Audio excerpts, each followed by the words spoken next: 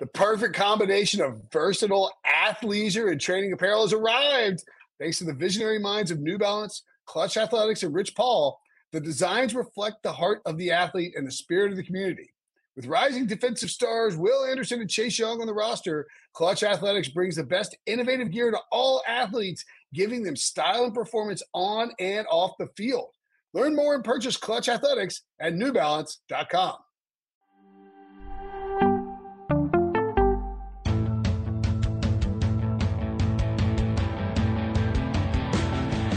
What's up, everybody? Welcome to the Pick Six Podcast, CBS Sports Daily NFL Podcast. I'm Will Brinson. I'm your host. It is Thursday, December 30th. If you are watching on YouTube, this is the live pick show, the best bet show, where we break down all the games in Week 17. My goodness, this would be the end of the season were it not for the addition of a Week 18.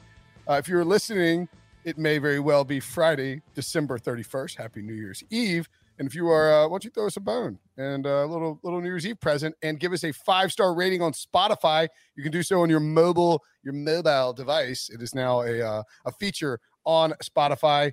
And if you're watching on YouTube, smash that like button. The more likes we get, the more stuff we can give away. Maybe we even give away one of our secret Prisco Sucks hats. Joining me to break down Week 17. You don't have those. I know we don't. Everybody loves me. They love me. They wouldn't buy those. They love me. Pete Prisco, RJ White. They love me. What's up, fellas? How we doing? What's up, fellas? Bad week for me last week. I'm good. Pete, we were trying to figure out before the show. I don't think I went 2-5. No, it was 2-5 because I looked at the games last week and I remember what it was. It was the Saints game. We moved the line down to +1 or whatever, or +1.5 after the line moved with the quarterbacks out. And you're like, well, +1.5 then added on for me because I like Ian Book. And it turned out that he was not. Then about 80 other guys went out. Yeah. So, I mean that was the added one. Was what we were trying to figure out. We've, it's sort of been like a mixed bag, I think, in terms of these COVID issues where, in terms of teams covering.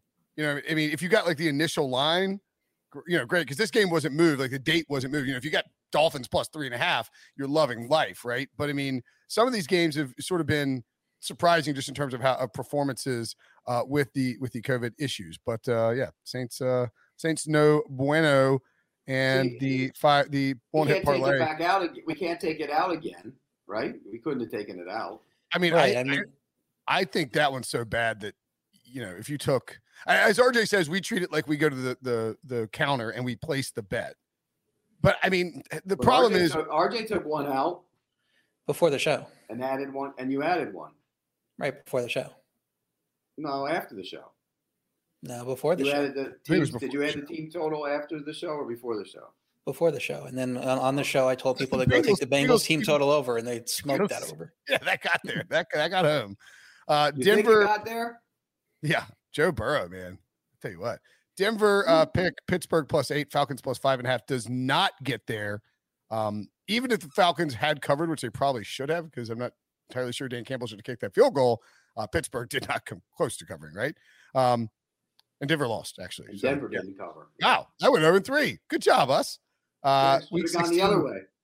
Week 16, RJ goes 3-3. Pete thinks he went 2-4. No, I went 2-5 if you had that Saints game in. Saints game. It was the Ian Book game, yeah. I had the Saints too. I mean, we'll keep it in the records, but I do feel like a Monday night game where, you know, we did this on Thursday at 1 p.m. and all that stuff happened afterwards, right? Obviously. Well, we knew Ian Book because the line moved. We sent the lines out at -3.5 when we sent the thing, and we obviously couldn't then take it at Dolphins. I want Dolphins +3.5 because, you know, at that point the information had changed and it was 1.5. It was Dolphins -1.5 everywhere, so nobody else was able to take it. So we said we'll set the line. The 12 other guys. That's what we did. Right, but I mean, if you want to go back and take out when guys drop off, you know, because of COVID and all these other guys drop out, we're gonna have to take out half of our picks and have to go back with a comb through all these picks. I don't think it's going to be the case anymore, though. They changed the rules, so it's not going to be. Protocols should help for sure. I've actually done pretty well. I've moved up in my year-long picks league, and it's, you know, the picks on CBS Sports on these office pools come out on Tuesday, and they lock, and they don't, you know, they're not fluid. So, you know, like I had, it was New Orleans -3.5. I mean, on Monday I went back and changed it. You know what I mean? Like, even though I like the Saints, if I'm getting the Dolphins +3.5 when they're a 3-point favorite, I'm just gonna take it. The same thing I think earlier in the there are a couple examples of it where you just sort of have to take the line value, and I think I'm like 4-1 in those games and have moved up pretty well in there because some people just don't want to deal with changing them. So just a weird season. You got to be on your toes a little bit. RJ 52-44 overall now. Pete 51-49. I'm still 10 games below 500 after going 4-4. Got 2 weeks to tighten it up and get above 500. Are we gonna pick in the playoffs too? Yeah, but I'd like to be above 500 for the regular season. I mean, yes, could get and we'll decide if we want to do the game. Maybe we should. I wish we could figure out a way to. Maybe we'll do some kind of playoff game. We'll talk to Debo about it. But where the listeners can play along too, and we can give away a prize or something like that. Let's dive into the games in Week 17. If you're watching on YouTube, by the way, leave your favorite Week 17 bet in the comment section. See, Timothy Wilson likes the over for the 49ers game, and at the Sports 78 notes that the Bills are 18-2 against the spread when Josh Allen has sirloin steak and baked potato the night before the game. That is a fun fact, but probably not a true one. Anywho, we start with the Chiefs and the Bengals. Chiefs are at the Bengals as a 5-point favorite. The over-under is 51. Joe Burrow coming off a historically great game, the fourth most passing yards in NFL history, 525. He was throwing it in Don Martindale's face, Pete. Your guy, Burrow, you said that the Bengals would win at least 5 Super Bowls in the first 10 years. Everybody has taken that and added a Super Bowl every year. No, I said 1 in 10, and Brady and Chris Hassel made it 2 in 10, and now you've made it 5. So, look, I love Joe Burrow. I love the way he plays. He plays with a swagger. And, comparing him to when I watched Norm Van Brocklin set the record back in the day. I'm kidding. I wasn't there. No, he's outstanding. And I love the fact that he does play with the swagger. I think this is going to be a proving game for the Bengals. I think there's going to be a ton of points scored. I know the Chiefs have played better on defense. This offense on Cincinnati is explosive, and he knows how to move. Even though the offensive line isn't great, he knows how to move away from pressure. He'll make plays. Mahomes will make plays. I love this 2 ways. I got 2 picks, 2 best bets. I have the Bengals plus the points, and I have the over in this game. I think it's soaring over. I think we're going to love watching this. It's going to be a treat. I'm with you on the Bengals as a best bet at +5. I think the line's too high with them establishing themselves as a good team. I'd make it -3. Although I've bought into the Bengals at points this season before, and they've turned around and not paid that off and losing by 20 or 30 to the Browns. So hopefully that doesn't happen here. My biggest worry early in the week with playing Cincinnati was that the backup quarterback went on the COVID list, and so if you get the day or two lag and then Burrow goes on, then I do not want to take Cincinnati if Burrow's not playing. But it's been a few days now, so it seems like he'll probably be fine. I think it's a tough road test for Kansas City, and Cincinnati's better than the Chargers, who took them into overtime on the road. So if Burrow makes it to Sunday and he's not on the COVID list, I like Cincy getting more than 4. Since we're obviously making our picks now and locking them in, I'm with you as a best bet at Cincy +5. Yep, give me a best bet on Cincy as well, +5. So we can go put that in the parlay. Since the Bengals +5, right? Are we going to do the thing where we? Yeah, you got to put no. Nothing's working. The other formula didn't work either. Right. Our parlay's first pick is Bengals +5, and the listeners' parlay, what they're going to bet is their first pick is Chiefs -5. That's right. Yeah, you're right. You're right. I mean, I think there is a cause for concern that the Bengals might have a letdown spot here just because of how big a game that was against the Ravens at home, knowing that, you can really set yourself up to win the division. But I tend to think that, all right, let me put it this way. I think Pete's theory on Joe Burrow and winning a Super Bowl for the Bengals might be correct. And even if it doesn't actually happen, what you see from Joe Burrow is just this guy who has it. Whatever. I think you try to say fire in the belly, that's what you're looking for, but he just has it. He has this innate ability, this killer instinct to go out there in big spots and play at a really high level. And this is a big spot. Can the Bengals show the world in this game at home as a 5-point dog that they are in fact a contender in the AFC? Because if you go and beat the Chiefs at home, it changes really the whole narrative of how people view your team. And they have the weapons on offense to put up points against the Bengals, and they have the weapons on defense to at least limit Patrick Mahomes. I think it could turn into a shootout. I also think it could turn into, a lot of Joe Mixon, a lot of Darrell Williams, sort of a a feel things out type of thing, especially early in the game. I like the Bengals a lot here. Give me Cincinnati +5. You watch Joe Burrow and just the way he handles himself, and it's hard not to get involved in wanting some Cincinnati futures or just wanting to be in on Burrow. Dolphins at the Titans. Titans -3.5, over under 40. Ryan Tannehill, 13 game-winning drives since he joined Tennessee. That is the most in the NFL in that time span. A.J. Brown, 8 third-down catches on Thursday Night Football. I read in our stat sheet that was an NFL record, or tied the NFL record, 8 third-down catches. I mean, sure. Titans are averaging just 4.6 yards per play since Derrick Henry got injured. Third worst in the NFL. What do we think here, Pete? Are the Dolphins going to keep this hot streak going? No, they're not. I just don't.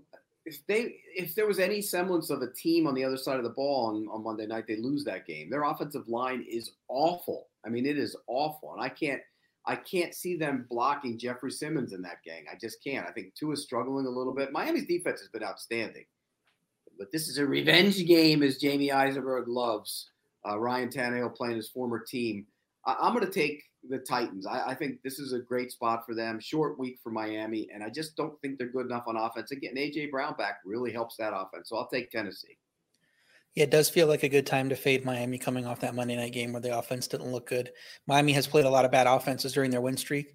And maybe Tennessee still qualifies even with A.J. Brown back, because it's not like they have a ton else besides A.J. Brown. So, but their defense has been excellent. They just need the offense not to turn the ball over a ton, and the defense probably wins this game. But they do have a lot of guys on the COVID list also, and conditioning could be an issue even if they're activated on Friday, Saturday, or early, before the game Sunday. So if it was at 3, I'd be with you on the Titans at 3.5. I kind of want to lean Miami. I think 3 points is kind of where this game lands. I like the Titans as well. I would prefer it at 3. I have the Titans as a best bet. I'm kind of leaning into, I know that people who listen to this podcast regularly, not just this show, probably think that or probably are aware that I think Miami is a little bit, I don't want to keep calling them fraudulent because they keep winning and throwing it in my face, but they just haven't played anybody. I mean, the only quarterback. Look at the quarterbacks they beat in the last 4 games. What was it? Last 4 games? Why don't you try the last 7 games? And they lost to Jacksonville. Right. I mean, so the quarterbacks that they've beaten in their winning streak include, I assume Davis Mills was starting for the Texans, and although that could have been Tyrod Taylor. Lamar Jackson on that Thursday night. Either Joe Flacco, Mike White, or Zach Wilson. Cam Newton or Sam Darnold. Mike Glennon, Daniel Jones. That was Glennon, right? Glennon. It was Mike Glennon. And then another Jets quarterback, and then Ian Book. I mean, they haven't played anybody. They ain't played nobody. And I sort of think we're maybe underrating just how good a job Mike Vrabel is doing as a head coach. Like you look at this guy's results. I mean, he's 9-7, 9-7, 11-5, and already 10-5 this year. And this year he's doing it without Derrick Henry, with A.J. Brown being banged up most of the season, losing to Julio Jones for a large stretch of the year. I know that the Titans have a penchant for losing to bad teams. They lost to the Texans, they lost to the Jets, but this is a big spot for them too, knowing that you win this game. I believe they clinched the division with a win in this spot. The Dolphins are a playoff contender. You lose this game and you are opening yourself up to some sweat on week 18 for the division. I think they come out and manhandle the Dolphins, and that offensive line, defensive line matchup is a bad one for Miami. I think you see Tennessee start to run the football pretty well in here and pull away a win. I like the Titans as a best bet. The Rams. Matthew Stafford's been kind of stinky lately, Pete, but the Rams are still 3.5-point favorites on the road at Baltimore, over under 46.5. Again, we record this on Thursday at 1 p.m.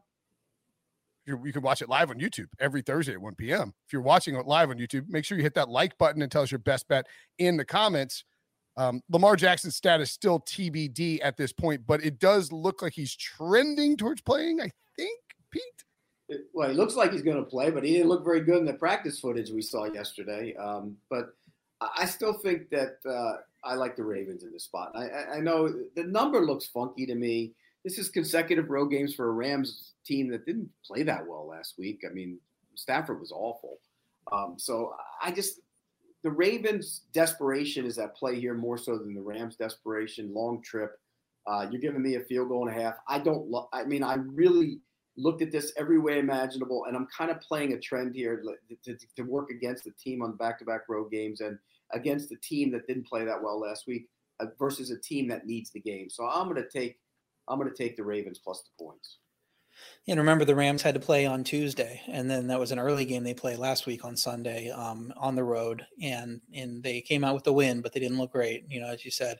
And now they travel cross country for a game, moved to the early window, and they're in the early window again. So it's like the Rams probably have a legit, why does the NFL hate this type of thing going on here? But I think they should be able to put up a bunch of points against a Baltimore secondary that is just decimated and just seems like they can't stop anyone. They lost another cornerback with Averett suffering a fractured rib, maybe. It sounds like he could play through it, but I don't know why he would. And it just seems like the Rams receivers could dominate this matchup as long as Stafford isn't completely terrible. So the question is, can Baltimore offense keep up if the Rams are hanging a big number? They weren't doing it with Lamar, but when he was healthy, the last few starts he played, he was not very good. And without that backdoor cover against Green Bay, the point totals would look mediocre since week 10. So I kind of want to lean Baltimore. I kind of understand what you're saying with the spot. That's kind of where I lean at 3.5 at home, but I won't feel comfortable taking it until Lamar's back. So he managed to practice Wednesday, limited fashion. If we find out he's active and the line stays 3.5, I'll probably lean to Baltimore there. But for now, I'm staying away. I am taking the Rams here, but I can't do it as a best bet just because 3.5 on the road seems like a lot. I do. Yeah, I get the concerns over Matthew Stafford. I mean, he hadn't played well in the last few weeks, but you know what else? Like the Rams are on a 4-game winning streak, and I sort of feel like people are sleeping on them. Granted, Jacksonville, Arizona, Seattle, Minnesota, not exactly a murderer's row, but people got so out on the Rams after the 3-game stretch around their bye where they lost to the Titans, Niners, and Packers, that they're just sort of people I keep getting asked, do you believe in the Rams? And I do believe in the Rams, and I don't believe in Baltimore and their secondary. I mean, they can't stop anybody. So unless this weather is just atrocious, I think the Rams should be able to put up plenty of points against just a secondary ravaged by injury. If you blitz Matthew Stafford a ton, I don't think it works out well for you. And we saw what Joe Burrow did. So give me the Rams to cover here, not as a best bet. And I would probably lean towards the over as well if I knew that Lamar Jackson was healthy. But man, a banged up Lamar Jackson against this Rams defense that's been better than people give it credit for as well, I think could be in for some trouble. I like the Rams here though, but not as a best bet. Browns -3 at the Steelers. Over under 41. This is Monday Night Football. It is, again, Thursday afternoon right now. As of yet, Pete, we have not heard any sort of buzz about there's some light chatter, but nothing big, nothing leaked out from Ben's camp about this being his possible last home game. Well, he kind of said it today. He kind of said it. He hinted at it. Exactly. That's what I'm saying. He's hinting at it. He didn't say definitively, but it's going to be. He basically said it without saying it. And I think they're going to respond to that. Right. But that's what I'm saying. I think it's a Monday night game, which means on Monday Night Countdown, we're going to get some Adam Schefter report that's like leading into the game. He basically said it today. All you got to do is listen to him. I'm saying there's going to be a big to-do about it. There hasn't been a big to-do about it, and it's going to come Monday. And Ben, he has slaughtered the Browns in his career. Slaughtered them. He hates them because they passed on him in the draft. He's an Ohio guy. He's bludgeoned them in his career, and they're coming to town to try and steal his thunder on Monday Night Football at home. No chance, right? No, I love the Steelers in this spot. Whether he was retiring or not, I still like them. I don't think the Browns are that good. The Steelers haven't played that well. They were terrible last week. I had them, so I watched that game, and I thought, oh, man, maybe they'll get it. They never got it going. They'll get it going here, and they'll play well. The Browns have issues as well. Both teams aren't that good. So I think you're going to give me the Steelers in Ben's last game on a Monday night. I'm taking it. I'm taking the Steelers plus the points. Yeah, with it being Ben's last home game, they're going to have 100%, 110% effort from the Steelers. I know Pete is big into guys try harder in these type of spots. He thinks that they don't try, hard every other week. So that's why he's on the Steelers. But you're also going to have an electric crowd too. If you don't try hard during the other games, RJ, then you get a forearm in the mouth. That's what you're getting. So you better try hard. But you're also going to have an electric crowd too. It's going to be like the best home crowd you can possibly have for that game. And that's going to matter too against a Cleveland offense that has not looked good and they can't throw the ball. They ran all over Green Bay. They probably should have won that game. They still lost because Baker threw 4 picks. I don't know how you trust them to score points. Pittsburgh, I think, was never going to look good against Kansas City in that defense. They did beat Cleveland earlier this year in a defensive battle. Even throwing out the stuff about the spot and the narrative and all that, I thought the line should be pick 'em at worst, unless you think Cleveland's clearly an above average team. And I don't. I think that they're about where the Steelers are. So this line doesn't make a bunch of sense to me. We flashed up on the screen. Caesars is showing 3.5 right now. I wish we were rating this at 3.5, but we sent out our lines last night and it was 3. If you can get 3.5, I love 3.5. But I still made Pittsburgh a best bet at +3. Yeah, I got Pittsburgh as the best bet +3 as well. So let's put it in the parlay. We got the I already forget who we have. We have a little AFC North action. Home dogs. This is a good start to a parlay. Bengals +5 at home. Steelers we all +3. have them. Except all have them. We all have them as a best bet. I'm just saying we've all had like we haven't yet had like a parlay. It's all home dogs. Like that's the parlay we need to be taking, right? I mean, and if we get another home dog as the third leg of this parlay, I'm going to money line those puppies too. So yeah, the narrative is a huge factor here for me, but I agree with RJ that the spread is incorrect even without factoring in a home underdog on Monday Night Football in what might be Ben Roethlisberger's last game of his career against a team he hates and has again dominated throughout the entirety. And by the way, the Steelers are still involved in the division hunt. I mean, it's a longer shot, but this thing is still wide open. So Pittsburgh, if you look at what they've done this season, very up and down. I mean, they found ways to sort of hang with like every other game, it feels like. And, you see them beat the Titans 2 weeks ago, then they lose to the Chiefs in horrible fashion. They just have these spots where they've been good to back. And I think that this is one of them as a home dog against a Browns team that, as RJ points out, offensively, not exactly dominant. So give me the Steelers +3. We all have it as a best bet. It's in the parlay. Lions at the Seahawks. The fighting Dan Campbell's headed to Seattle. This is unbelievable. The Seahawks in week 17 of an 18-game season are out of it. I mean, more or less. But they're still 7-point home favorites against the Fighting Dan Campbells. Over under 42.5, Pete. Yeah, and the Fighting Dan Campbells fight.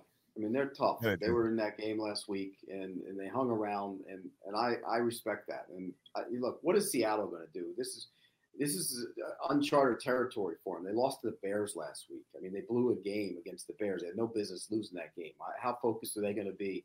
So I'm going to take the 7. I just think in this spot you're getting the Lions who are going to play hard. You don't know what you're getting from Seattle. So give me the touchdown. I don't think Seattle should be favored by a touchdown over anybody. Yeah, and I was all ready to put Detroit +7 as a best bet like you are. But, then Goff comes back from the COVID list and did not practice on Wednesday with a knee issue.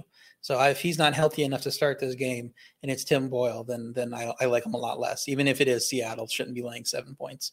Detroit's been playing better with Campbell calling plays over the last 6 weeks or so. Detroit defense has also showed up the last few weeks. And it's a tougher matchup for a Seattle offense that can turtle up at any time. And they can go into a turtle mode and score, 10 or 13 points and whenever you least expect it. So Seattle's coming off that deflating loss to Chicago in the final minute, might not get up for this game. If Goff is in, love Detroit, would play him +7. Need to see some positive momentum on him before I lock that play in.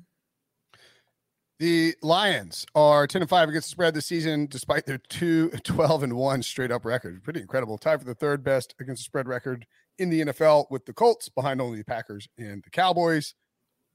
They are 9-2 against the spread as underdog of 6 points or more. I mean, those two records tell you just how often they've been a huge dog. I like the Lions. I think somebody in the chat pointed out that, at the Sport 78 says that Detroit +7 is the squarest dog of the year. I mean, everybody's going to be on Detroit here. Everybody wants to fade Seattle, love the Lions. So I wouldn't make it a best bet either, but certainly like Detroit. Amon-Ra St. Brown, whose name I perpetually butcher. I think it's crazy. 8+ receptions in 4 straight games, tied for the longest active streak in the NFL with Jalen Waddle and Cooper Kupp. Calvin Johnson, the only player in Lions franchise history to do it in 5 straight games back in 2012. So he could tie Megatron with that.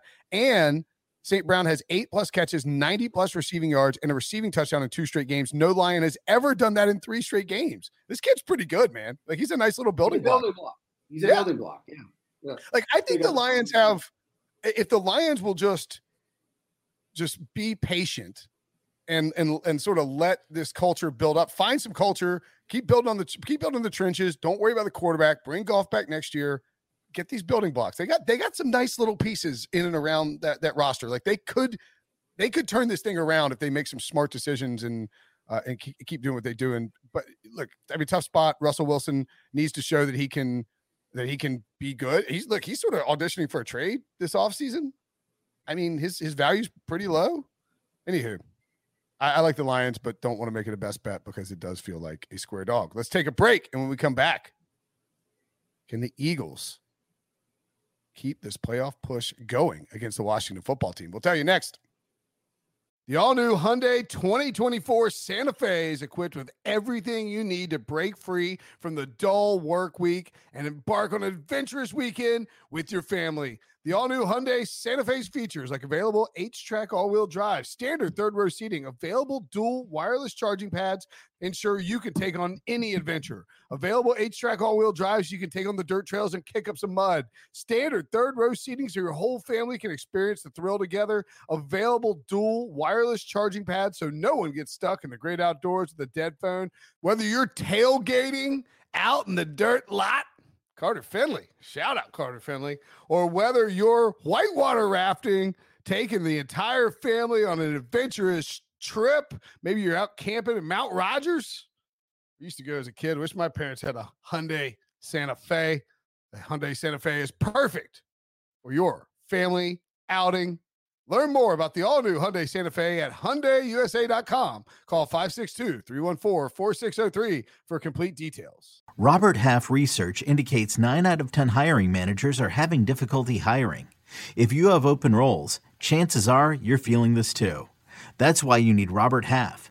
Our specialized recruiting professionals engage with our proprietary AI to connect businesses of all sizes with highly skilled talent in finance and accounting, technology, marketing and creative, legal, and administrative and customer support.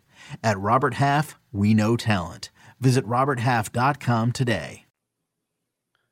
Philadelphia -3 at the Washington football team with an over-under of 45. By the way, if you're watching on YouTube, smash the like button. Tell us your best bet for week 17. If you're listening on your podcast application, and that application happens to be Spotify, go ahead and give us a 5-star review. Pete, Washington, 3-point home dog against the Eagles. As you can see on Caesars right now, this is like about to I don't know, pop, whatever you would call it. It's -3, -125. Clearly going to get to 3.5. There's a lot of support in the market for the Eagles. Are you backing the Eagles as well? Yeah, I like the Eagles. In fact, I almost made them a best bet, but I just kind of refrained a little bit because I think that this is one of those games where I just will the Washington show up at all for pride purposes and play a little bit better at home. I don't know. It scared me a little off of them. Look, if you go back on what they did the last time, they just gashed them in the run game. Now they don't have Sanders, so that hurts. Howard's iffy for the game. I think they'll play. But does it really matter who runs the ball for them? So in the end, I took the Eagles. I just didn't make them a best bet. It's actually the line movement is flipped. It was 3.5. It was actually 4 in some spots, and it's come down. And Caesars has put it up at 3 -125. But most places have 3.5. Now that it is at 3, I have Philly as a best bet at -3. I mean, Washington sounds like they'll play both Heineke and Allen in this game. It's a flashing warning sign for me. It's all about evaluation then, and it's not about winning games. Washington's offense has less than 200 net passing yards in 4 straight. Philly's defense hasn't allowed more than 215 net passing yards since week 9. So it just seems like Washington isn't going to be able to throw the ball a ton. Philly only won that first game by 10, but it was a weird circumstance, that Tuesday game. It was a postponement. They dominated the yards in that game. I know Washington didn't have their quarterback in that game, but the Philly offense still came out and piled up more than 500 yards. So that didn't really matter who the quarterback is on that in front. And I believe Jonathan Allen came back for Washington for that. So at least had some help defensively. So I do worry about the Philly offense in games where they fall behind, because I don't know that they can pass and catch up to teams. But this doesn't seem like that type of game to me. If you want to be safe and live bet it and wait to see if they score first, and then if it jumps up to 7.5 after their first touchdown, then I'd lay that. I just don't think this team's going to get caught up on. But since we're locking these plays in now, it's down to 3. I have them as a best bet. So I'm going to hope they go up early and just cruise on this one. Yeah, the Washington run defense much better than the Washington pass defense, and So that's maybe one concern, but they should be able to throw all over Washington. And they ran all over them last time. Look, I mean, the Saints' run defense is good too, and Philly stomped them.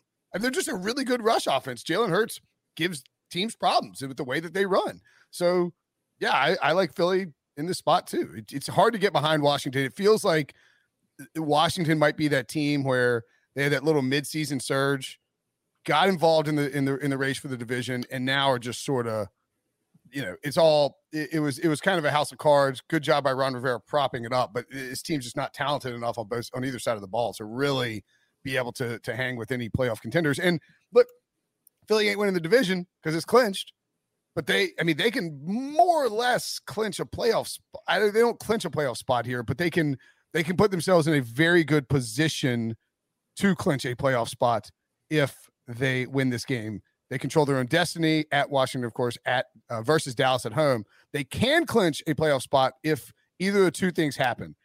They have to win one, and Minnesota has to lose. So there are the two scenarios. They win, Minnesota loses, and then either New Orleans loses or San Francisco wins. And Minnesota's at Green Bay. So, if you're Philly, you feel pretty good about being able to come out of Week 17 potentially with a playoff berth in hand if you can just take care of business against Washington. I think they do. I don't have it as a best bet, but I was kind of contemplating it. Texans at the 49ers. 49ers minus 12.5, over under 44. We will likely not be seeing Jimmy Garoppolo in this game. I don't think he's been ruled out, but the expectation is that Trey Lance will be the starter for Kyle Shanahan's squad. And I don't know, Pete. If you're gonna try out Trey Lance, though, it's a pretty good spot to do it, right? Well, it'll be the second best rookie quarterback on the field. I mean, my guy. Pete's already crowned. Hey, I'm not crowning him. When do you go to the tailor with Davis Mills to get him fitted for that yellow jacket, that gold jacket? No, he's just playing good football. I mean, he's got 3 300-yard passing games. And look, I liked him coming in. He was one of my favorite quarterbacks in the draft. I admit it. And I think he's playing for a team that's not very good. He's playing good football. And they're playing hard. David Culley's got them playing. We talk about Dan Campbell. They're playing hard too. But I just think this is a bad spot. I love the Niners. I like the Niners more if Garoppolo played. So I don't really have I'll lean to the Niners, but it wouldn't surprise me to see the Texans hang around in this game. But I'll take the Niners. I don't think bad teams have bad spots because nobody expects anything from them anyway. So Houston was decimated by COVID issues last week. They still blew out the Chargers, 71 points in their last 2 games. They also got a ton of guys back from the COVID list on Wednesday, including Brandon Cooks, which is big for them. Whether San Francisco wants to start Trey Lance or banged up Jimmy G, I don't think it matters. Like I think getting Jimmy G with less than 100% on his throwing hand with that injury is going to, limit his effectiveness anyway. So I just don't think they can be laying this many points against the Texans team that's been frisky the last few weeks. With Mills playing well, Houston can get to 20 points in the spot, I believe. And then San Fran needs to score 33 with a gimpy, banged up Jimmy or Lance. I don't see that happening. So I got Houston as a best bet, plus 12.5. I'm just going to keep riding them, trying hard and playing well, and Davis Mills looking better than some of these other rookie quarterbacks. I got the 49ers as a best bet, and I don't like going head-to-head with RJ, but, I'm down a ton of points, down a ton of games in the standings. I don't know if I can even catch it, but I will give it the old college try here. There is an incentive, I think, for Kyle Shanahan. And I do believe Trey Lance will start. And I'm picking him up in fantasy. Got 2 games where I'm in the finals. 1 game where I'm starting Trey Lance over Taysom Hill, which is kind of aggressive. I just don't think they want to play Jimmy. I think they want to let him rest if they can. Try and get healthy. And this is a spot where if you can correctly evaluate talent and if you can correctly scheme up an offense for the talent that you evaluated, you can bring Trey Lance in here. You can run this read option offense. You can get him some open looks with guys down the field off of play action. And it should not be that hard for the 49ers to roll up offense on this Texans defense. They're 26 in DVOA against the run. This should be a spot where you're running Deebo Samuel and jet sweeps. You're letting Trey Lance run the read option. You are getting, again, open looks downfield for Kittle, Ayuk, etc. They should be able to blow the Texans out and pin their ears back and get after Davis Mills. So I like the 49ers here in again, like Philadelphia, really a must-win spot if you want to try and make that playoff push. I will lay the 49ers with a big number. The Cardinals at the Cowboys. Cowboys minus 5.5. This look-ahead line was Cowboys -3, as Breach and I detailed. It's up to 6 now on Caesars. Breach and I detailed that we did it at halftime of the Cowboys WFT game on Sunday night. We do the look-ahead lines. It was Cardinal. We were Cowboys -3. We're like, if you can find Cowboys -3, smash that, because this line is going to double with the way that Dallas is playing against Washington on Sunday night. Sure enough, here we are, Pete. We're getting Cowboys -5.5 for the podcast, but as I mentioned, up to 6. Over under 51, tick down half a point there. I really wanted to take the Cardinals in this game because I think the number's a little bit bloated, but I just can't do it the way they're playing on offense. I just can't.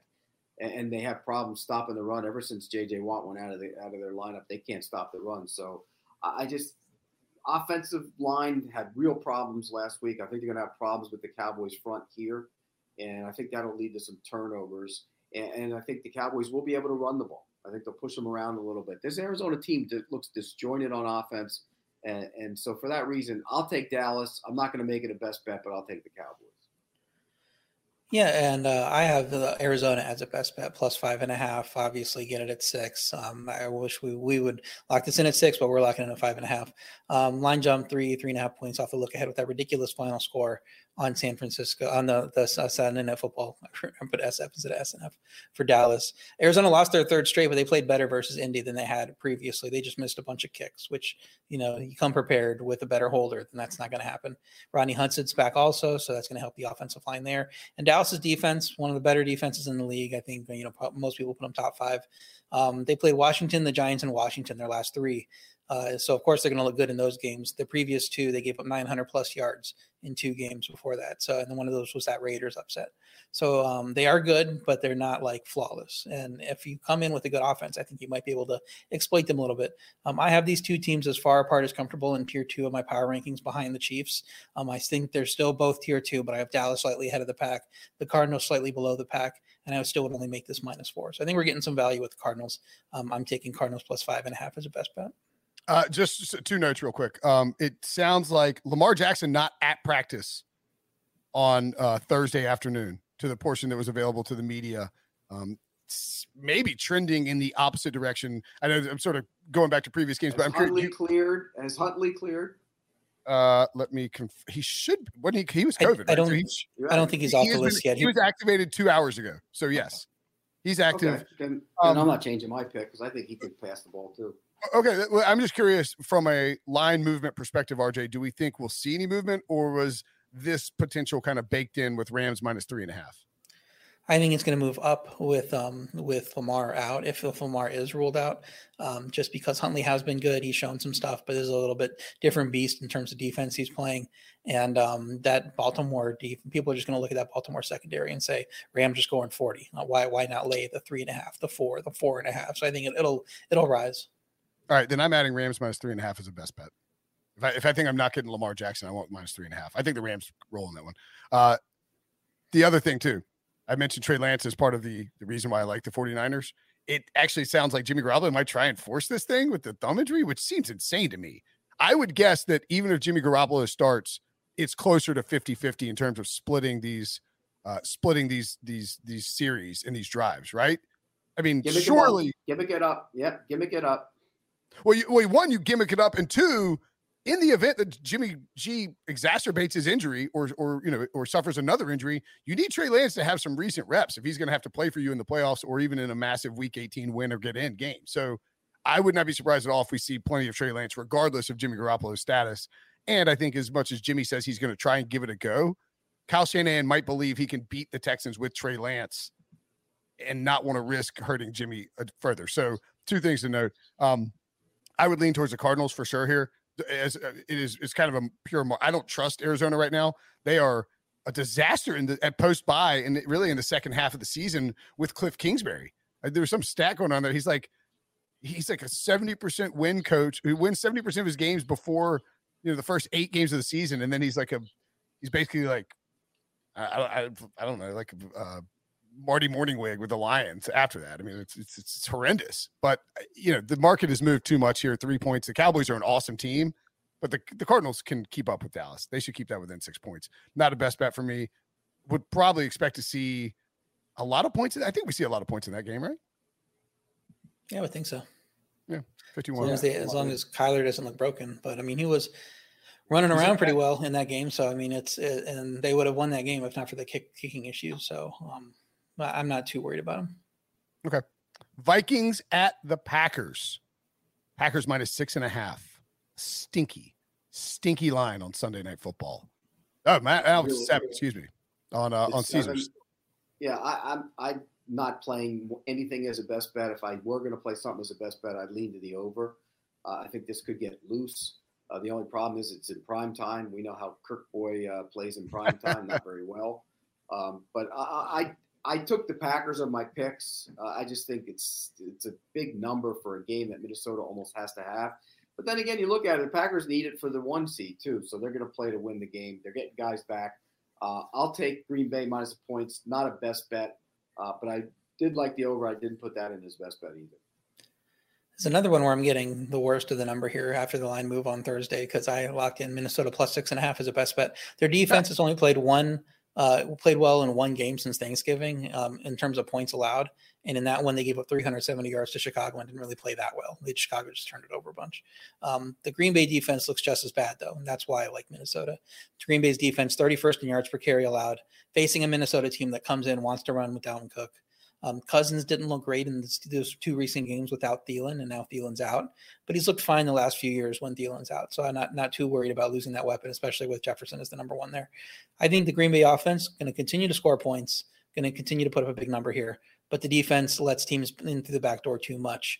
And I think Minnesota, quality offense, that can do that. So now that it's at 7, go ahead and play Minnesota +7. But I figure a closer final score here, and I have Minnesota as a best bet. Yeah, I was writing my picks article and I was like, man, Aaron Rodgers, I was like, this is a trap line. And I was like, what am I talking about? Just keep it simple, stupid. Rodgers -7 at home in primetime against a team he wants to destroy and knock him out of the playoffs. But then you look at, as you point out, RJ, I mean, Green Bay just lets teams back in there. They win 24-22 against the Browns, 31-30 against the Ravens. They handled the Bears, coming out of the bye. But even in that game against the Rams before the bye, where Rodgers kind of limping around, they only win by 8 points. They let him back in there. They lost to the Vikings already. They blanked Seattle, but Russ was broken in that game.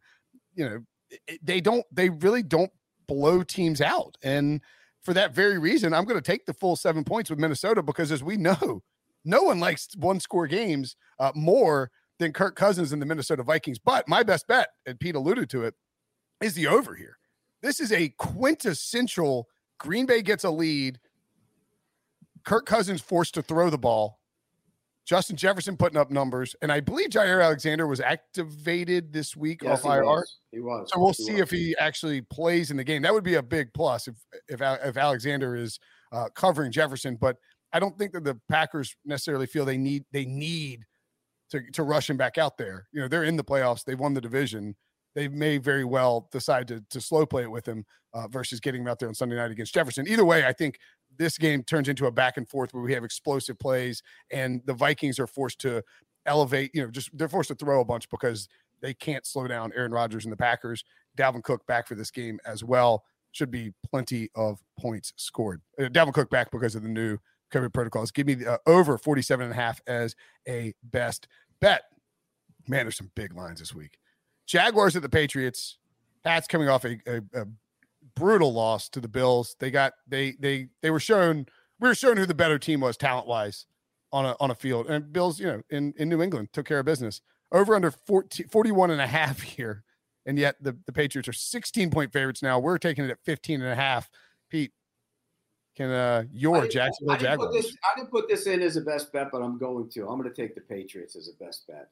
Look, Jacksonville's down 4 starting offensive linemen. They have one offensive lineman is starting, and that's Jawan Taylor right now because of COVID and injury. That's a bad situation because it's not a great offensive line. If you can't block New England and you can't get open, and they can't, Trevor Lawrence is going to have a really tough time moving the football. And remember, James Robinson's gone too. So they have all kinds of issues on offense. I know that's a bloated number, but I see this as being something like 27-3 or 24-3, something along those lines. So I'll take New England as a best bet. And New England has shown they can blow out bad teams by just running the ball. And Jacksonville lost a competitive game last week, their last chance to probably win a game, toward the end of the season against the Jets because they couldn't stop the run game. The Jets ran for 200-something yards, I think, in that game. So New England's going to exploit that. It was a rough day for the New England offense last week, but they're not going to fall behind against Jacksonville D and need Mac to rally them back. It's just not going to happen in this matchup. So, you can't play Jacksonville. I don't care what the number is. You can get up to 20. I'm not playing Jacksonville. But it's a little too high for me to play New England now, but I would lean that way. I got the Pats as a best bet. One of the early ones that I put in there. I mean, look, this is it's a bad matchup for the Jaguars. Angry Patriots, with some playoff concerns here. You need to win out, and the division's still not dead either. I mean, more than likely Buffalo's going to win it because they've got great matchups. But Jacksonville is just not going to be able to stop New England's offense on the ground. They're going to pound the football on them. Trevor Lawrence can be forced to throw a bunch against a Bill Belichick secondary. Belichick has, even the best rookie young quarterbacks, Belichick has an impeccable record against the spread straight up. Teams struggle against young quarterbacks struggle against Bill Belichick defenses. It's on the road in New England. Lawrence is spiking the ball on third down last week. The Jaguars don't really have a clue what they're doing. This is a spot for Belichick and that Patriots offense to get right and pummel the Jaguars. Give me the Pats as a best bet. Raiders at the Colts. Colts -6.5. Over under 44. The NFL and this line looks like it's going to get to 7 potentially. The NFL changed the protocols, COVID protocols, wisely in the wake of the Omicron variant breakouts, allowing even non-vaccinated players to come back after 5 days. And it does look like, at least as we record this on Thursday, Pete, that Carson Wentz is going to be available for this game. Sam Ehlinger would start, the Colts said, if Carson Wentz is ruled out. We don't know. He has to not have symptoms. If he has no symptoms, he has to clear. So he's going to be, time-wise, he's going to be able to come off the COVID list. But he is still going to have to medically clear COVID protocols. And I believe he has to do it by 4 p.m. on Saturday. Well, they have to activate him off the list to the roster by then, but he wouldn't necessarily be cleared to play. That's what happened with Travis Kelce. He got activated off the roster. He didn't clear the protocols, and then Sunday came around. He still didn't clear, and he was out. But this is a different situation because if he doesn't have any symptoms, he's going to play. Period. Yeah, I mean, look, if they can get him out on that field, they're going to do it. Sam Ehlinger is a good player, but they need Carson Wentz. I'm taking the Raiders anyways. I think this is a spot for the Raiders to hang around. The Colts have had a nice little run. Look, give them credit. Beating New England, then you beat Arizona on the road, 2 primetime games. Now you get home and you settle in with all this COVID stuff going on. And I just think the number's a little too high for my blood. So I'm going to take the Raiders. Indy already getting guys back from the COVID list. Quentin Nelson, Glowinski, Darius Leonard came off today, I think. Kari Willis back. Ryan Kelly's going to play. He missed the last few days with personal issues. So that's all great, but the question is, will Wentz return by Sunday? We just don't know. Line seems to be in the middle area of that. It was 7.5 before he went on the list. Now it's at 6.5, kind of expecting him to be back, and then it would be down at 1.5 or 2.5 if he was out. So if he is out, I mean, Vegas could end up with a win streak against Mullins, Locke, and Ehlinger and make the playoffs. So they'd be like the team that you talk about, teams that nobody wants to play in the playoffs. It would be the team everybody wants to play because they're just sneaking in. They're playing these bad quarterbacks. They played strong against the Broncos run game, but Indy getting those 3 offensive linemen back, throw in the best running back in the league. Maybe 4 if Braden Smith is able to come off too. We're talking about Wentz, but Braden Smith is also in that issue of he might be able to play. So that's a much tougher test for them. So I can't lean without knowing Wentz is playing. So it's just a lean for Indy for right now. Yeah, it's pretty much impossible to handicap this game. I think you're just gonna have to wait until Carson Wentz is either activated or not activated, and it's not even I don't even know how this works from a activation because these are new protocols. Can Carson Wentz self-report a lack of symptoms or symptoms? Is that because we've heard that bandied about, right? Or does he actually have to pass a COVID? I don't think he even has to pass a COVID test coming off the list, right? It's just, do you have symptoms? No, he won't get. Now that he's been had COVID, He's not going to get tested for the rest of the year either. I know he's done being tested, but I'm saying to get off of the list, it's no, so he doesn't have to test. That self-reporting isn't. He's not self-reporting to Frank Reich. He's self-reporting to the Colts medical staff. So presumably they have some type of standards in place to say, he's like, I don't have any symptoms, and he's running a fever and just sweating his, off, and then you're like, yeah, I don't know about that. Common sense will prevail. Right. If he's in really bad shape and he goes to the doctors, he's like, fine. They're probably gonna be like, no, Carson, you're not fine. But if he walks into Dr. Francis Reichenheimer's office and he sees Frank Reich with a little mustache on, he's like, hey, coach, excuse me, doctor, I think I'm good to go. They're probably going to clear him. Like, I mean, if that's all, I will be astounded if he's not cleared. Right. I mean, that doctor's not making it out of the room if or not making it out of the building that day if he ends up causing Frank Reich not to play, causing Carson Wentz not to play. Seems likely that he will play. Okay. But yeah, it's hard to decide what to do in that game until you know about Carson Wentz. But 6.5 would be very intriguing if we think Carson Wentz is going to play. The Raiders are although the Raiders still fighting for their playoff lives. Don't give me the hurry up thing. Get out of here. You're babbling. Giants you're the one babbling about COVID. Giants at Bears. Bears minus. I didn't say a word about COVID. What are you talking about? Giants. You laughed at me. You just laughed at me. RJ, did I say anything about COVID? Why I always have to be the mother in this situation? You guys always come to me. He lashed out at me. He just got caught in something and he lashed out at me. This is not our text, Pete. Moving on. Giants and the Bears. Bears minus 6. Over under 37. A repugnant, repulsive, disgusting game with no implication for anything other than the fact that the Bears are handing the Giants their first-round draft pick next year, and beating the Giants, losing to the Giants would make it a much better draft pick. So maybe there's a little motivation there for the Bears, Pete.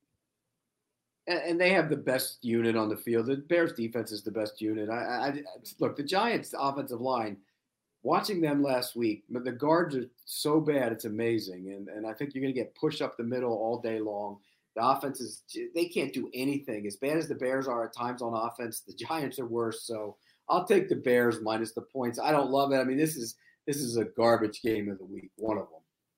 This is a big number for Chicago offense. That just is not good, but that Giants offense is atrocious. I said a few weeks back, I didn't think the Giants were the worst team in the league because that defense had been playing well. Well, that's not happening either now. And the offense is just so bad that this is the worst team in the league now. And Chicago just might need 14 points to cover here. So if Akeem Hicks is back for the Chicago D off the COVID list, I'm not sure how the Giants score 1 point in this game. So they just have one takeaway in their last 4 games. They really need to generate takeaways to have short fields and get points. So I don't like laying this big number with a bad team, but I couldn't play the Giants at any number. So my lean is also to Chicago, but no, it's not going to be a best bet. Yeah, I mean, I just don't bet on this game. Don't watch this game. Is this game on CBS? Am I insulting our employers by saying don't watch it? In trouble, you mean? Yes, it is on CBS. God, this game is great. I mean, it's just going to be a thrilling affair between two high-end teams playing great football. No, I mean, don't bet on this game. It's like it's going to be some combination of Justin Fields, maybe Nick Foles and Mike Glennon and old State From or whatever. I mean, the Giants can't score any points. So I would probably it's a how not to for offensive football. That's what. Giants games are watchable because you get to see whether the defense they're playing outscores the Giants offense, which is always fun. Yeah, I mean, I think the Giants offense is like historically bad under Joe Judge.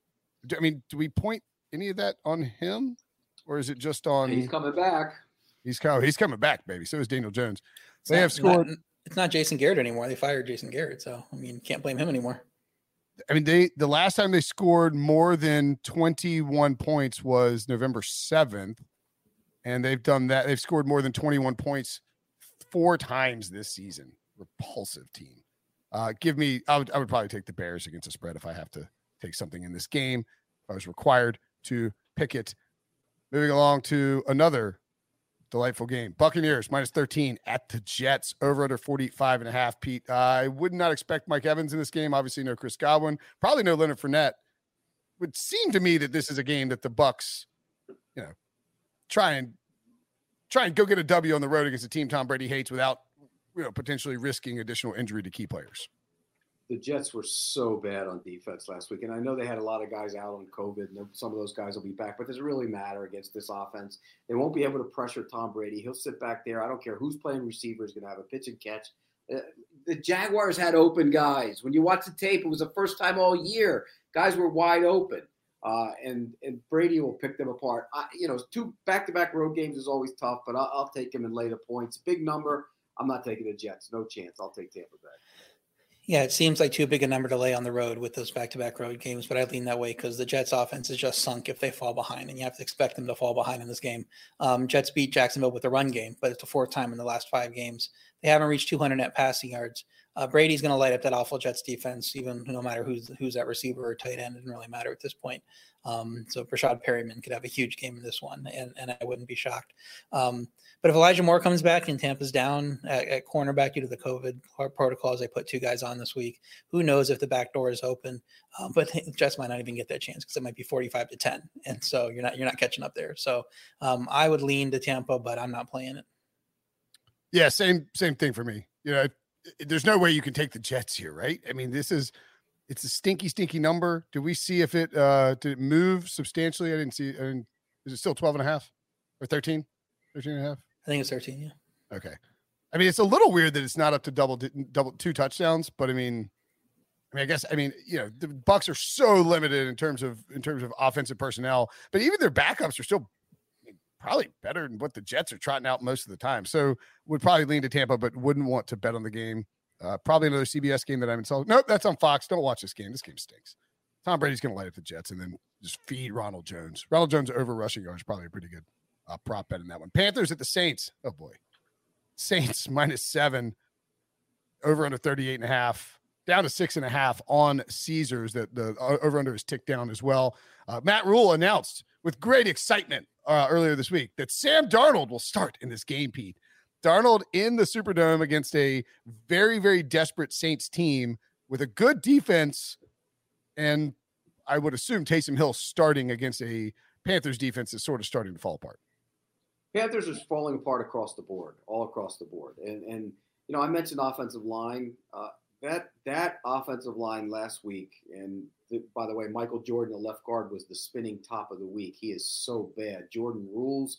Don't watch him. He's terrible. He was awful, and their line was awful, and they're going to be awful in this game. This is a big number for a Saints team that you look at them and you go, where are they going to score points? But I think they're going to get defensive turnovers, turn them into short fields. I'll take the Saints minus the points. Jordan's going to start his own shoe line called Air Jordan because that's all he can block is air, and anybody else can get by him. We got this line at 7. My lean was Saints at 7. If you can get 6.5, I would play Saints at 6.5. They should continue to get players back from the COVID list this week. Taysom is obviously the most important to them, considering what we saw from the quarterback position last week, and he came back already, so he should be good to go. That Carolina offense continues to be a mess. Can't see him scoring many points, even with Sam Darnold back in against a good New Orleans defense at home. Carolina's defense given up 27-plus points in 5 straight, including versus Washington, Miami, Atlanta. Those aren't barn burner offenses. Now Burns and Reddick are on the COVID list. We'll see if they clear in time. If not, that Panthers pass rush is going to be neutered there, and Taysom's going to have a lot easier chance to throw the ball. So with Taysom back, I think New Orleans scores enough to get the cover while Carolina struggles on offense again. So 6.5, definitely play the Saints. Yeah, I agree with that. Carolina is one of the not being treated the way that they should be treated, which is that they are one of the 5 worst teams in football, probably. I mean, I know that the defense has some nice building blocks and should be better in year 3 of Matt Rule, but this offense is as bad as it gets. The offensive line is a complete disaster. And they're, Cam Newton, I don't blame Cam for everything. I mean, he would have been good, but I mean, nobody's going to be good behind that offensive line. You know who's really not going to be good? Sam Darnold. We saw him against any competent defense, and the Saints are competent, and the Saints are desperate, and the Saints are at home. They should obliterate Carolina. I might look at a maybe like Carolina team total under in this one. I wonder how low it is. I don't have that. I got some college football game up on. Let's see, Panthers. Just because I'm curious, you think it's like over under? What's the over under for that? I mean, it's like what the total is 38, 37, 30.5, somewhere around 13? There. And it's a 7-point game, so it's got to be really low. Yeah. Doing the math, it's 19.5 minus 3.5, 16 maybe. Yeah, I'm looking at it. I'm finding it on see away. 14 over 4 or 15 and a half for the Panthers, and over is minus 120. It's pretty low. But I wouldn't be surprised if they didn't make it past 14 points. I think though I think at some point they'll yank Sam Darnold and bring somebody else in because it'll be getting so ugly. Okay, Falcons at the Bills, another ugly game. This is actually kind of an intriguing game for me because I think you can make a case that the Bills are coming off a huge emotional victory over the Patriots. The Falcons are terrible against good teams and good against bad teams, but the Bills have played down to the competition, and the Falcons are technically still in the hunt. Like if they pulled off a massive upset here, they would be flirting with the playoffs. I don't think it's going to happen. Bills are minus 14 and a half, Pete, over under 44. Yeah, this is a giant number. I hate laying it, but there's no way I'm taking the Falcons in this spot. And you mentioned the letdown will happen, but it'll happen in the first half. So if you want to grab Atlanta in the first half, that might make sense. But the second half, they'll put their pedal to the metal, and that'll be the end of that. So I'll take Buffalo minus the points just because I hate laying this big number, but I'm not taking Atlanta in this spot. Yeah, this is the point differential special. You got Atlanta, 7-win team, with a terrible point differential, one of the worst in the league. Minus Buffalo, 122. And then Buffalo, one of the best point differentials, but only a 9-win team and barely scraping by in the division. So if you go by point differential, this should be a massive blowout. Elite Bills showed up against the Patriots. They haven't had trouble beating most bad teams by 14 plus. I think most, because we remember that Jaguars game. The Atlanta offense only managed 254 yards against the Detroit defense. So this shouldn't be that big a challenge for Buffalo's defense, who we've had concerns about after they lost Tre'Davious White. This isn't going to be one of those games where that matters. Should be just the fourth sub-30-degree game for Matt Ryan in his professional career, but he's 2-1 against the spread in those games. So it's not like he just, flops in these situations. So I would lean Buffalo, but my only worry is Matt Ryan is good enough quarterback to get through the back door. So if it is anywhere near, if it's an 18, 20-point game. So it's just a lean for me at Buffalo, 14.5. Yeah, it's just smelly enough at 14 and a half that I don't want to, like, the Bills are going to have they have to have a letdown coming off that. You saw how Josh Allen fist pumping all over the place. What's the first half number? The first half number is not, I don't know if you click the Falcons at Bills, it should be able to click through and show us the first half number. I'll try and bring it up to sometimes the Caesars website. Oh, there we go. Yeah. Half right there. At the top there. You can watch it. Falcons plus 7.5. That's kind of intriguing, actually. Yeah, I would lean more toward that than because I don't think they're going to cover in the second half. But that would be and the other thing, that first half under of 23 is not a terrible idea. I didn't look at the Buffalo weather yet, but windy, snowy, and 32 degrees. It looks like it oh man, it's gonna be like sub 28 at kickoff. That's not exactly Matt Ryan Atlanta Falcon weather. I like that. That first half under is kind of a good look. Right, but like I said, he's played in 3 games like that, and it's 2-1 against spread. So it's not like he completely. Well, he did play at Boston. He did play at Boston College. Okay, fair enough. Look, it's a big game for the Falcons. I think they'll come. He's from outside of Philly. I mean, it's not like he's born. He's not Jared Goff here. He's not like he was from South Florida, went to Arizona State, like some idiots I know. Is that you? Yeah. I love it. All right, moving on. Yeah, I mean, I don't think this is a great game to try and bet on. You can't really tease it or anything like that. Maybe Bills in a money line parlay if you can find it. Broncos at the Chargers. The Broncos, according to James Palmer of NFL Network, are preparing to add. They've canceled practice on Thursday, preparing to add a bunch of people to the COVID list. The Chargers are currently minus 5.5. We don't know what teams they're going to, or what players they're going to add to the COVID list. So that makes it a little troublesome. The line has already moved up to Chargers minus 6.5 in the market, if that matters to you at all, Pete. Well, Joey Bosa should be back too, right? With the new protocols, yes, would be eligible. Yeah, he should be back. He wouldn't have been eligible if they didn't change the protocol. So I take the Chargers anyways. I'll lay the 5.5. My only concern is the Broncos turn and hand the ball off 45 times a game because the Chargers can't stop the run. But I think after what happened last week at Houston, they'll bounce back. I'll take the Chargers minus the points. Chargers lost 2 key members of the secondary to the COVID list. That may not matter against the Denver passing game. We saw how they looked with Drew Lock. It was pretty awful. Denver should be able to run all over the Chargers' terrible rush defense, but I expected that last week against Vegas, and it didn't happen. They did nothing with the run game. So, Matt, that's just a product of Lock just not being it at all at quarterback and not having to respect the passing game at all. Only game in the last 6 Chargers haven't scored 28 was at Denver. So maybe the Denver defense, if there's some matchup advantage here, can shut them down again. If Teddy was back, this number would be too high. But with the Chargers COVID issues on defense, but I don't trust Lock, so I would lean to the Chargers here. Yeah, lean Chargers as well. If it gets to 7, you don't feel great about it. The under, I think, is a pretty good look here, though, too. 45.5, 46, 40 down to 45.5. The only problem with taking the under, we do. It is going to be Drew Lock, right? I mean. Yeah, they've already ruled out Teddy. Okay, Teddy's out. That's the thing. If it were Teddy, I would feel really good about the under because they'll sort of clock control, run the football, let him dink and dunk. With Drew Lock, you have potential for scores both ways on YOLO throws, where it's a pick 6 or a fumble to the house or just a bomb to somebody who gets open behind a depleted secondary. So that would be my only concern about taking the under in this game. But if the Chargers get a lead, Brandon Staley's perfectly fine running the football and melting clock. So maybe the under's a look there, but you need to know about, I don't know, betting on an under with Drew Lock is just too scary, which seems like a weird thing to say. All right, that is all the games. We do need one more. We need one more game for the. What about the Eagles at -3? I'm okay with that. I'm fine with that. Okay. All right. Other option I can think of is we're all kind of leans, I think, on New Orleans. So, but nobody. I would say the 4 options for us would be Cardinals plus the points, Vikings plus the points. I don't like the Cardinals. Cardinals off. So it'd be Vikings plus the points. I don't like the Vikings. Okay. Yeah, so it's Eagles -3 or the Saints. Yeah, or Saints. So I find either one. Saints are at home and the Panthers are effing terrible. Yeah, I was stronger on the Eagles. I made them my best bet, so my lean would be Eagles. But I would be fine with either if you guys want to go Saints. I'm fine with either one. Saints. 4-teamer. All right, let's go 4-teamer. 4-teamer. That's it. Week 17, we're hitting a 4-teamer. That's how it works. So we got Saints -7.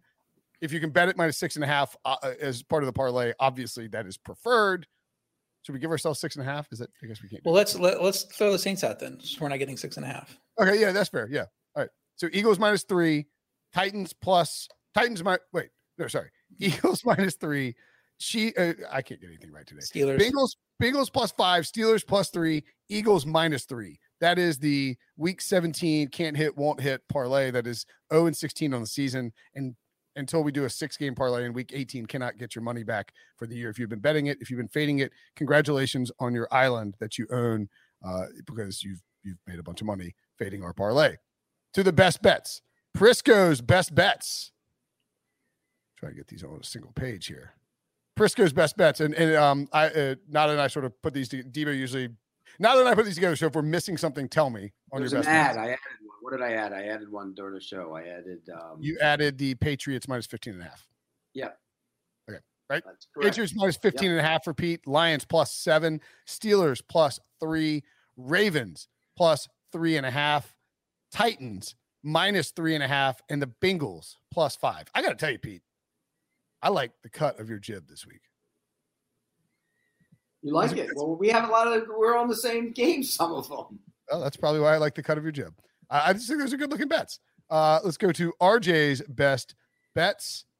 He has the Steelers +3, the Bengals +5, pair of home dogs, Cardinals +5.5.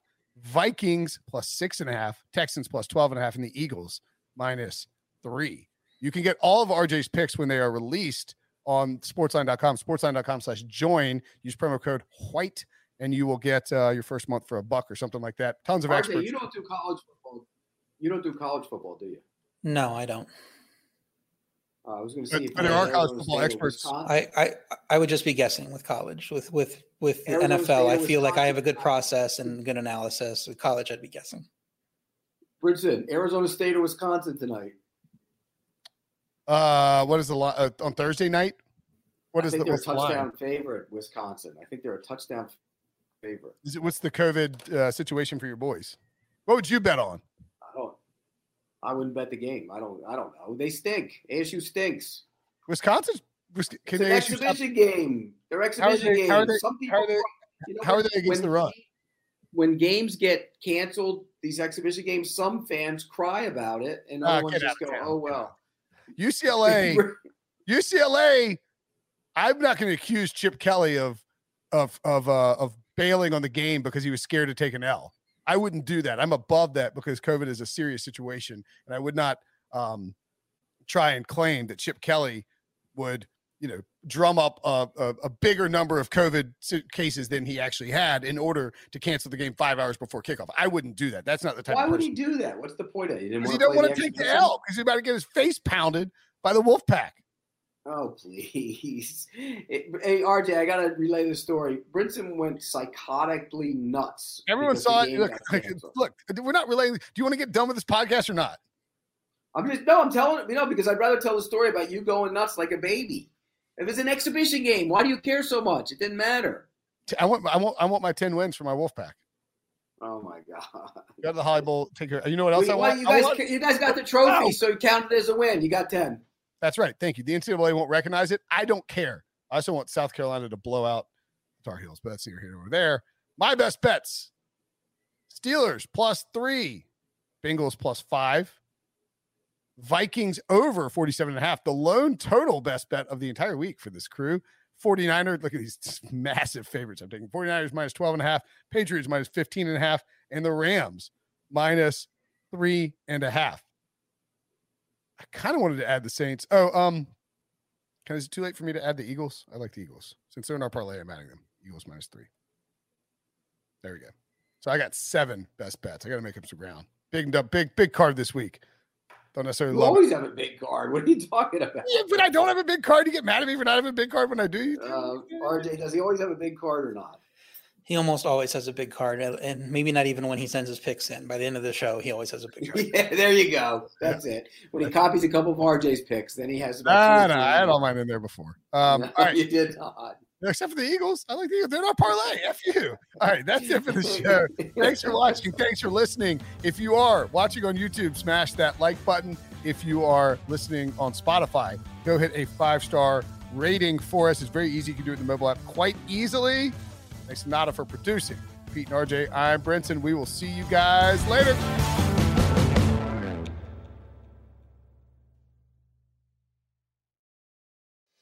Hello everyone, it's Micah Richards here. You might have seen me on CBS working on their Champions League coverage over the last couple of years. I wanted to tell you about an exciting new podcast that I've been working on. It's called The Rest is Football.